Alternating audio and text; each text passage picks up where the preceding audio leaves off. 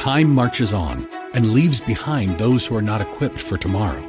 We cannot predict what will happen in the future, but we at Regent University aim to prepare you for it. With world-class professors in over 150 programs, the opportunities to find success in your field are many. So don't let tomorrow pass you by. The journey to your brightest future begins here. Visit regent.edu/learn more.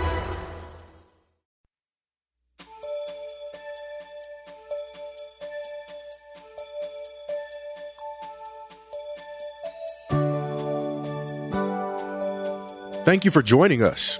In today's world, there is much confusion as to what defines family, and Satan is determined to keep it that way. The good news is that the children of God have victory because we know that the family, as designed by God, will not be destroyed. As the Bible says, put on the whole armor of God, stand firm, set the spiritual tone, and be the role model for your families to the glory of God, thereby establishing legacies for your future generations. Listen with Bible, pen, and paper handy as Pastor Rander encourages us. Be so kind to turn with us to the book of Ephesians, chapter 4, verses 1, 2, and 3 is our text to families this day. Ephesians, chapter 4, verses 1, 2, and 3. And there you'll find these words. I, therefore, the prisoner of the Lord, beseech you to walk worthy of the calling with which you were called, with all lowliness and gentleness, with long suffering, bearing with one another in love, endeavoring to keep the unity of the Spirit in the bond of peace. And from this particular passage, I want to preach a word to family and friends alike. Pursuing peace in the midst of family conflict. So we want to preach. Pursuing peace in the midst of family conflict. Conflict is inevitable in all of our lives. You will find discord anywhere you find people. Satan, our flesh, selfishness, and differences of opinions has a way of creating friction between us, and it can either bring the best or the worst out of us, depending on our relationship with the Lord Jesus Christ. Now, for the most part, hopefully, none of us really enjoy conflict, and it is usually an unpleasant experience. But it is sure to come. There's conflict in our homes. There are husbands and wives who are in conflict with one another. Perhaps there was a fight on the way to church. Who knows? There's conflict between parents and children. There's conflict between brothers and sisters, siblings. There's conflict in our neighborhoods. There's conflict in politics. Conflict with nations against nations. There's conflict in the workplace, conflict between co-workers and supervisors. There's conflict in the school. School fights break out because of conflicts. Churches are even in conflict to the point that they split and go their own way. And even within ourselves, there's an inner struggle. There is an inner battle, an inner war, an inner conflict between the flesh and the spirit that are at war with each other. And that war commences the day we accept Jesus Christ as our personal Savior. The battle then is on. But be it known to you today that the ultimate conflict is a spiritual conflict between God and Satan, which started actually in heaven and now is on earth. And the church and our marriages and families alike are in the heat of the battle. 1 Peter 5:8 says, be sober, be vigilant, because your adversary, you know what an adversary is? That's your enemy. Your enemy, the adversary, the devil, walks about like a roaring lion, seeking whom he may devour. Satan wants to destroy your family. He hates your family. He hates your husband, your wife, your children, your grandchildren, your great-grandchildren. There's nothing about you Satan likes. Revelation 12:12 says, therefore rejoice, O heavens, and you who dwell in them. Woe to the inhabitants of the earth and sea. The devil has come down to you, having great wrath, because he knows that he has a short time. That's why Satan's busy. That's why Satan is after you. Satan is relentless. He will not lighten up. He wants to destroy you, starting from the pulpit all the way to the back door. And if you give him permission to destroy your family, he will wreak havoc to no end in your family. Satan loves strife. He loves discords. He loves it when you go at it. Say, get him, go uppercut, boom, boom, boom. He loves it. And some of y'all feed right into his hands and you give him what he wants. Family feuds, conflicts, strife, tension, and animosity will subside when we actually take this passage to heart and apply it to our lives. And once we have a proper interpretation and understanding of this text, we can better put into practice the principles that comes from the text. Let's now look at key words in this particular verse and see what God would have us know as we dissect and exegete this particular passage of Scripture. Hang with me, if you will. Keep your Bibles open because you're going to use them. That's why this is Maranatha Bible Church. Why bring a Bible to church and you don't use it? Verse 1 says, I, therefore, the prisoner of the Lord. Stop right there. Even though Paul was confined to a Roman prison unjustly for the cause of Christ, he has the right spiritual perspective as he views himself as a prisoner of the Lord. He was thrown in prison because of his love for Christ, and he was despised, and they found a way to put him in jail. But even then, he glorified Christ and realized that he wasn't just in a Roman jail. He was in jail for the cause of Christ. Therefore, he says, I am a prisoner.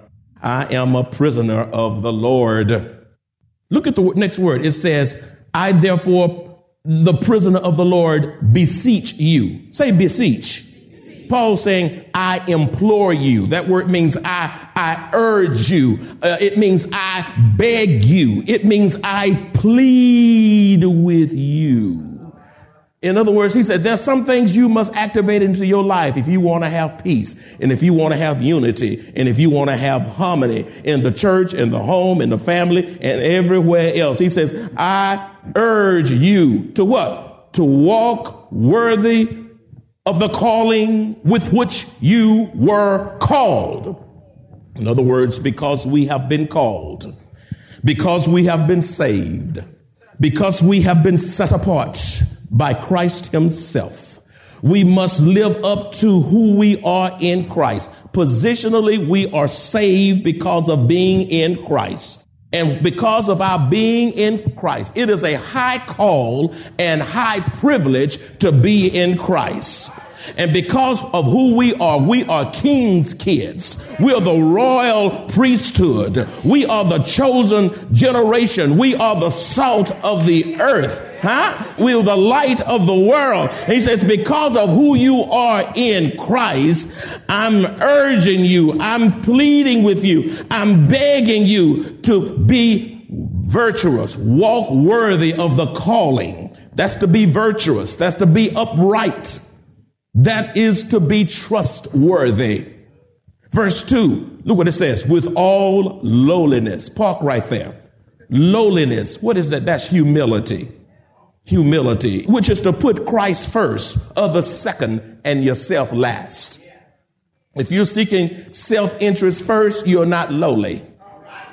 When you come to Christ, the first agenda is for you to come to the conclusion that it's not about you. That's right. You must have the spirit that says, I must decrease and he must increase. You can't be lowly and you can't be humble until you realize that you have to deal with the issue of yourself that gets in God's way as well as in the way of others. Look at the next, and gentleness. Say gentleness. Gentleness is power under control. You know what gentleness means? It is to be mild-spirited. You're not cantankerous. You're not loud and rambunctious. You're not cold and you don't cut to the core. To be gentle is to be self-controlled. It is to be sweet-tempered. Mark your calendars for Sunday, October 17th at 10 a.m. Join us at Maranatha Bible Church as we honor all medical professionals during our Medical Professionals Appreciation Worship Celebration. Come and worship with us as we recognize, encourage, and honor these selfless individuals who give of themselves and beyond the call of duty to those in need, especially during the COVID-19 pandemic. Are you gentle, mama? Are you gentle, daddy? Are you gentle, husband? Are you gentle, you wives? It says, with long suffering. Say long suffering. This is to be long-tempered. It is not to live on a short fuse. It is patient that endures in difficult circumstances and with difficult people. Did you get me? Let me reiterate. This is to be what? Long-tempered. It is a patient that endures in difficult circumstances and with difficult people. Listen, one of the greatest things you can ask the Lord is to give you long suffering, which is to mean patience, because there are, if the truth be told, there are difficult people in your lives. How many of you have somebody in your life that's difficult? That boss could be difficult. That teacher could be difficult. That's right. That husband could be difficult. That wife could be difficult. That child could be difficult. That grandchild could be difficult. And you need some long suffering. You need some patience that suffers long. You have to be patient with them because God is not through with them yet. Just like he's not through with you. Look at the next phrase. It says, bearing with one another in love. Say love. This is agape love, which is an unconditional love. In other words, you love me in spite of what I do. Sometimes people can only love people when they come up to their satisfaction. But when you really love me, you love me when I'm wrong. And you love me when I'm right. You love me when I do well. You love me when I do poorly. You love me when I make good decisions. And you love me when I make the worst of decisions. You love me when I get on your last nerve. And what husbands and wives and children need in family, you need some love that beareth all things. This agape love, it loves unconditionally. It's not based on performance. You do this, and then I will love you. No. You love unconditionally like Christ loves us unconditionally. Agape love is a selfless love and not a selfish love. It is a sacrificial love that is patient toward others. And the reason there's so much conflict in the home and between husbands and wives and children and parents and children is because you're not patient with one another. It takes patience to teach folk how to wash clothes or how to do computers or how to drive a car. Man, you talking about some patience. They wore my patience out. I sent my children on to driving school because I thought I was going to kill them. If you think you got patience, just start teaching your children how to drive when they think they know. And every time we get in the car, they've grown now, we happen to get in the car, they all going to tell me about my driving. And I said, I drove you home from the hospital. If I'm good enough to drive you home from the hospital, you need to be quiet and let me drive. Look at verse 3. Endeavoring. Say endeavoring. This is one who is willing and eager to give one's best to maintain and guard the unity of the Spirit. You do whatever you can. You have a heightened sense of enthusiasm to give your best to maintain and guard the unity of the Spirit wherever you are. You're not divisive. You're about unity, and you're about the spirit of reconciliation to the glory of God. Endeavoring to do what? To keep the unity of the Spirit in the bond of peace. So what is that phrase saying? It is saying this: as we live under the influence of the Holy Spirit, he will bring every aspect of our lives under his authority, under his influence, under his control, and we will not fulfill the desires of the flesh when we allow the Spirit to govern our lives. You ever seen a drunk man or a drunk woman? Why are they staggering all over the place? Or why they can't drive straight and they're zigzagging all out of the lanes? It's because they are under the influence of alcohol. That's right. They get loud. They get loud. They get crazy. They do things they wouldn't normally do if they were in their right mind. And because they're under the influence of alcohol, they are led by the spirit of alcoholism. And so must we be under the influence of the Holy Spirit. When we're under his influence, it tells us to hold our peace. When you're under the influence of the Holy Spirit, you families, you don't have to give a word for a word. That's right. And even if the other person is wrong, you can just listen and start praying.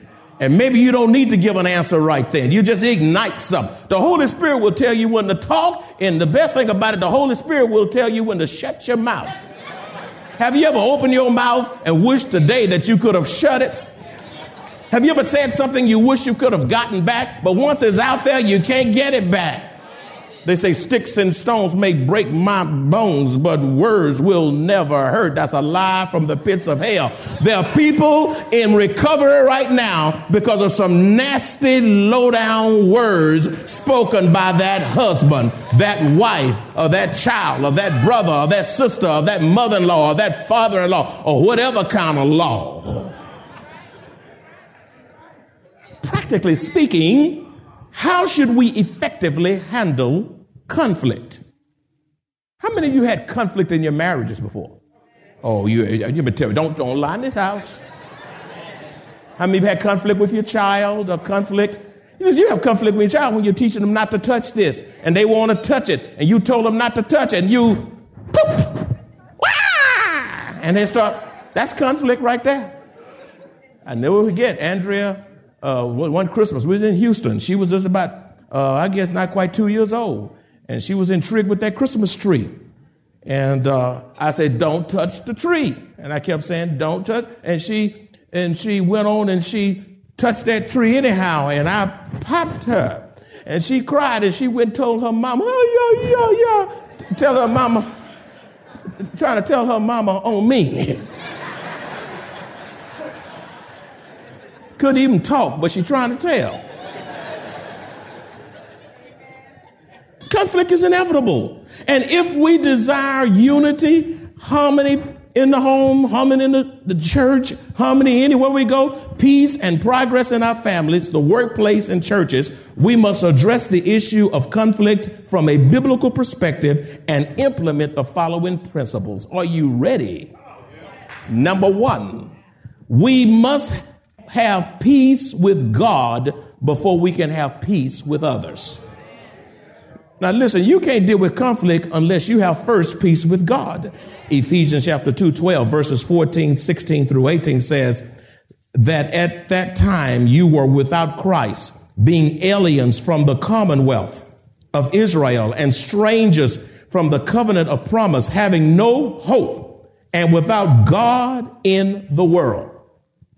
Before we came to Christ, we didn't have God in the world. For He himself is our peace. I love that. He himself is our peace, who has made both one and has broken down the middle wall of separation, and that he might reconcile them both to God in one body through the cross, thereby putting to death the enmity. And he came and preached peace to you who were afar off and to those who were near. Listen, we were far off. That's the Gentiles. Those who were near are the Jews. For through him, we both, Jews and Gentiles alike, by one Spirit through Christ to the Father. In other words, until you have peace from the Prince of Peace, it is difficult for you to make peace until you have Jesus giving you peace in him. And once you have peace in Christ, the peace of Christ, then you can help resolve conflict in the context of your family. Number two, before God will use you as a mediator to bring resolution in conflicts, make sure you ask him to search and cleanse your own heart. You can't straighten anybody out until you first have your own heart right with God. Psalms 51:10 says, create in me a clean heart and renew a right spirit within me, in me. Psalms 139 verses 23 and 24 says, search me, O God, and know my heart. Try me and know my anxieties, and see if there is any wicked way in me, and lead me in the way everlasting. In other words, we cannot be peacemakers until we first have our own hearts sifted of wickedness. You cannot be a peacemaker with ill motives. You cannot be a peacemaker scheming. You cannot be a peacemaker with the spirit of manipulation. You cannot be a peacemaker and bring reconciliation in your homes and on your jobs and in your churches until you deal with the issue of pride. We cannot build unity until the peace of God rules in our hearts. When the peace of God rules in our hearts, then God can use us in an incredible way to be a peacemaker. Colossians 3:15 says, and let the peace of God rule in your hearts, to which you were called in one body, and be thankful. Is the peace of God ruling in your heart? Number three, how do we get a handle on conflicts? Be mindful that your marriage must be built on trust. Be mindful that your marriage must be built on what? Say it a little bit louder. A little bit louder. A trustworthy husband and wife will have fewer fights. When the trust has been violated, be patient, for it takes a long time to have that trust restored. You know, when you ask somebody how long we back, how come it took you so long to get back? Well, you said you're going to be back at 10:30 and it's 10:35. Whole lot goes back to the issue of trust. If your marriage is not built on trust, you're going to struggle in a way that we can't even describe. And you have to ask God to build the trust in your marriage so that you can have a marriage that's exemplary to the glory of Almighty God. How do we get a handle on conflict? Number 4, refuse to allow conflict to paralyze you and cause you to become dysfunctional to the point that you can't move on with your life. Get over your initial hurt and move on with your life. Refuse to allow conflict to paralyze you and cause you to become dysfunctional to the point that you can't move on with your life. Get over your initial hurt and move on with your life. Just because you have a conflict doesn't mean you have to just get stagnant and just stop living and don't go another further. No, because when that conflict is over, there's another one that's sure to come. So you may as well come to the conclusion that you must press on in spite of your conflicts. How do we get a handle on conflict? Number 5, listen. Clarify and define the issue. If you cannot identify the problem, you cannot work toward the solution. Some folks don't even know what they're fighting about.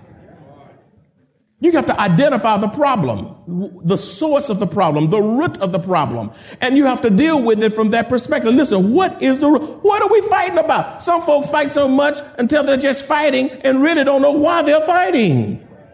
Number 6, how do you get a handle on conflict? Hear God in the midst of the conflict and refuse to be led by your emotions. You know what breaks down the marriage and what breaks down the family and what breaks down the workplace and the church is people come into the church emotionally angry and full of bitterness and resentment. A lot of times you make everything else the issue, but the truth be told, the issue is right back in your house. When the Holy Spirit governs the process, he will help you clarify your options and bring about reconciliation. Listen, the longer Satan loves it when you can stay in the spirit of anger, because that keeps the conflict hanging around indefinitely. Keeps bitterness and resentment, causes conflicts to go up to a level that you don't really want it to go. Number 7, if we're going to get a handle on conflict, what must we do? Stop being so bossy.